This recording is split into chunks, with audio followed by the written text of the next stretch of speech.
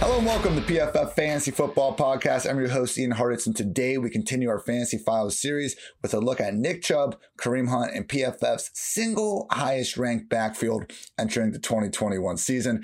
I don't think there's all that much competition for that, role, to be honest with you. I mean, if you just look at what other backfield in the league could feasibly have two top 10 running backs, there really isn't one, in this, great ranking that Ben Lindsay put together on July 20th. You can find it at pff.com. If you like, Colts were number 2, Saints were number 3, Vikings 4, Cowboys 5.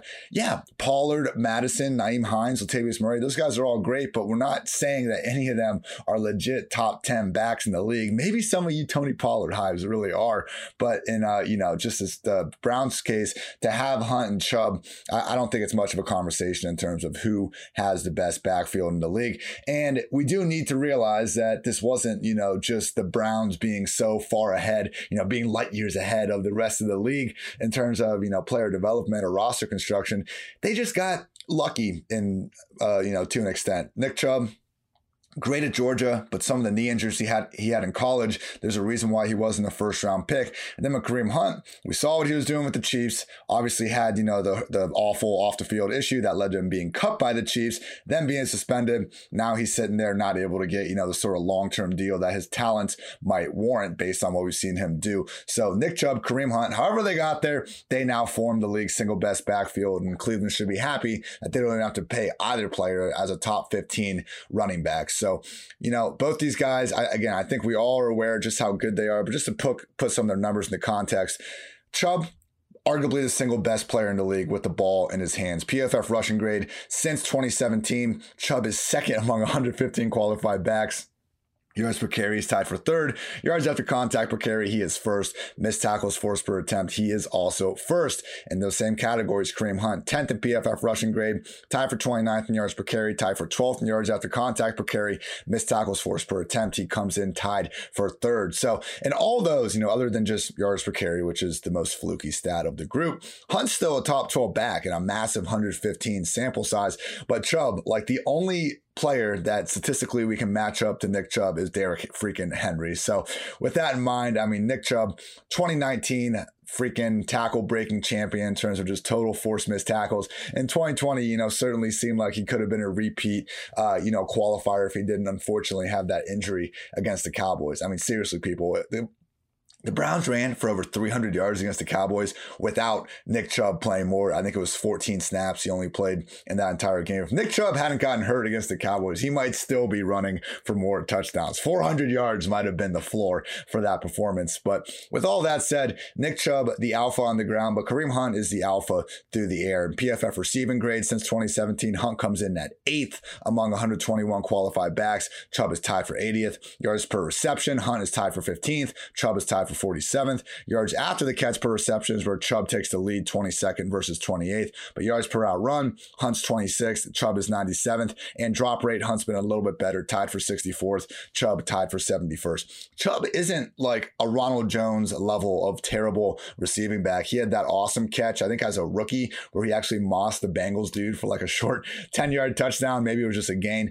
He's made great plays. He had the touchdown in the wild card game on a nice screen pass. Like, it's the same thing with Derrick Henry. Like, you don't look at their drop rates and see a player that you just can't throw the ball to. They're not Austin Eckler, they're not McCaffrey, and they're definitely not Kareem Hunt. But with Chubb, I wish they would do a better job. Just get him the ball in space, because we know once he has the damn ball in his hands, few guys are better. I'm not saying you need to split him out as a wide receiver. I'd love to see that with Kareem Hunt. But Nick Chubb, just get the guy a few more touches in space. Same thing with Derrick Henry.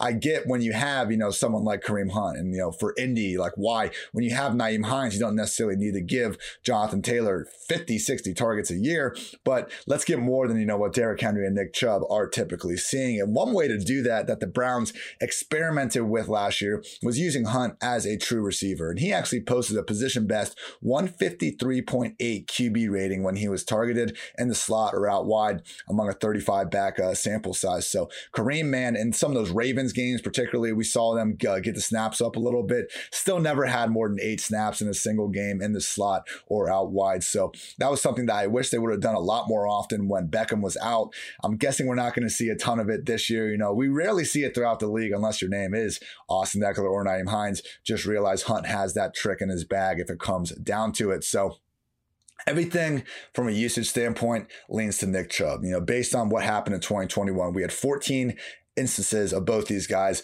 being healthy. Again, we had Chubb getting injured, 14 snaps into the Browns week 4, went over the Cowboys, then missed the next 4 games. So we had basically Hunt playing at least a third of the offensive snaps in all 18 of their games, and just the 14 games together. In those 14 games together, Chubb had 464 snaps, Hunt had 416. Rush attempts was Chubb 221, Hunt 147. Targets was Chubb 27, Hunt 38. So Chubb is the lead back, the running back, y'all.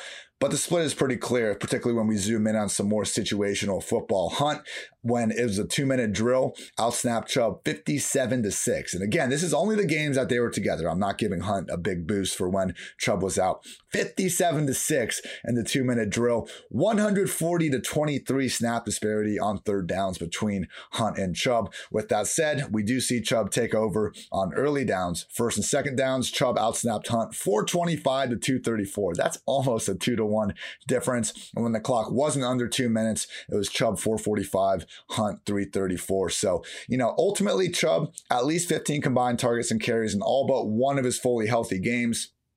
And the time that didn't happen, I think, was that like 38-7 loss against the Steelers, where we just didn't see them keep their foot on the gas. The one game where Chubb didn't get a bunch of carries, they were getting blown out. And that's kind of what happened with Hunt when he happened to get his takeover in that 4-game stretch where Chubb was out. But it just wasn't as consistent throughout the year. Hunt actually failed to reach that 15 opportunity threshold in all but 5 of his 14 games with Chubb also on the field. So looking ahead to 2021 and, you know, the study that I've done a lot for these running backs, taking the PFF projections, adding, you know, multiplying, I should say, their targets by 1.61, which is the average expected fantasy point value over the past 10 years on any given target to a running back. Rush attempt, you multiply it by 0.6, and you basically get this expected projected fantasy opportunity score. Really need to come up with a better name for this. But anyway, based on the projections and just not, you know, including their own efficiency or the offensive line or even scoring upside, Chubb would be the RB18, Kareem Hunt only the RB29.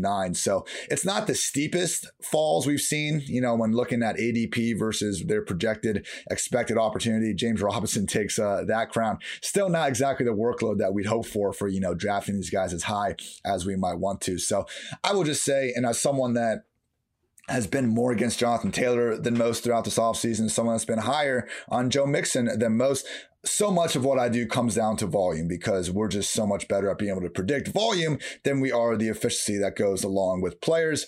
But there are exceptions to every rule, and I am comfortable taking Nick Chubb as a legit top 10 fantasy football running back, and Kareem Hunt inside of the top 24 as well. These guys are just that good. And when they get to come back behind PFF's first ever offensive line to finish the year ranked first in both run and pass blocking, coming into 2021 as PFF's number 1 ranked offensive line again, it's just hard to see them busting too hard. And, you know, I've made a cool chart tweeted out at iHeartIt's over on Twitter, where basically, you know, I finally figured out how to make, I'm not great with R, but you guys see the, you know, advanced analytics charts where essentially they're just taking one variable on the x-axis, one variable on the y, scatter plotted out, up and to the right, better players, down to the left, worse players. I figured out how to get these going on with Excel a little bit. So I'm starting to get into the, you know, multi-variable game here on the fantasy football Twitter streets. But with that said, I charted every running back with, you know, over 300 carries since 2017, which is when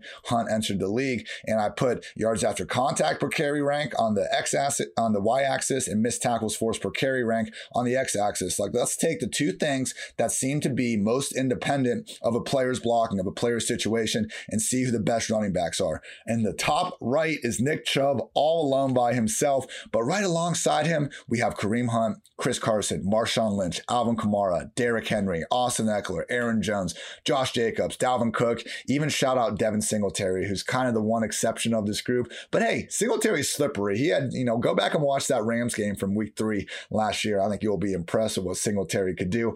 Either way, this just, leads me to the conclusion that we know Chubb and Hunt are elite talents. We know their workload isn't quite elite, but everything else in this offense is also going to start with that E word that I'm using too much right now. So again, takes me right to the ranks. Nick Chubb is my RB9, Kareem Hunt my RB23. I'm okay sacrificing a little bit of volume when we have the best damn offensive line out there behind legit proven backs in a great offense. I mean, Taylor versus Chubb for me.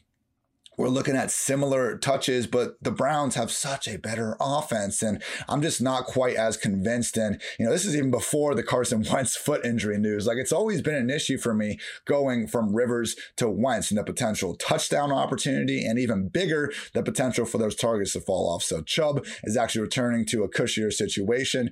And again, the best part about these guys is that if an injury happens to either Hunt or Chubb, we are talking about league winning upside, people. Either one. And so, Chubb, someone that I'm basically taking as my number 2 back that doesn't have, his team's featured workload. I'm still taking McCaffrey's, Zeke's, Dalvin's, Kamara's, all these guys ahead of him, even Aaron Jones right there at RB7. But in terms of, the running backs that we don't expect to get volume, pass game volume, I would take Derrick Henry before Nick Chubb. And that's really it. I truly believe in terms of pure rushing ability, Nick Chubb is the best running back in the NFL. And it's a shame that we don't get to see more of him with the rock, but it's really not that bad, people. And when we add in, just again, not even arguably, I think the consensus league single best offensive line offense, we're expecting to take a step forward in 2021, year 2 with Kevin Stefanski. And Nick Chubb is just one of these guys where I understand if he doesn't maybe have the same overall RB1 upside with the healthy Kareem Hunt as someone like, even a Joe Mixon and Najee Harris, someone that could potentially get 100 more touches than Nick Chubb. But you know what? In the first couple rounds of your fantasy drafts, you don't want to lose your draft in the first 3 rounds. And Nick Chubb might have one of the highest floors of any running back going in the top 12 because of his status as the complete bell cow of this offense. So last point is with Kareem Hunt. I've seen some people wonder if he's just like egregiously overpriced because of the small sample size we had without Chubb, and Hunt didn't exactly take over the fantasy world. Just want to go back through those 4 games and show that even though Hunt wasn't, completely balling out, again, no one's doubting Hunt is anything other than a great running back. So let's look at his snaps in the 4-game sample and see what maybe would happen in a larger stretch. In week 5, after Chubb got hurt, Hunt comes in, 20 carries, 3 receptions, 70% snap rate. That's awesome. Week 6, 13 carries, 2 catches, 53% snap rate.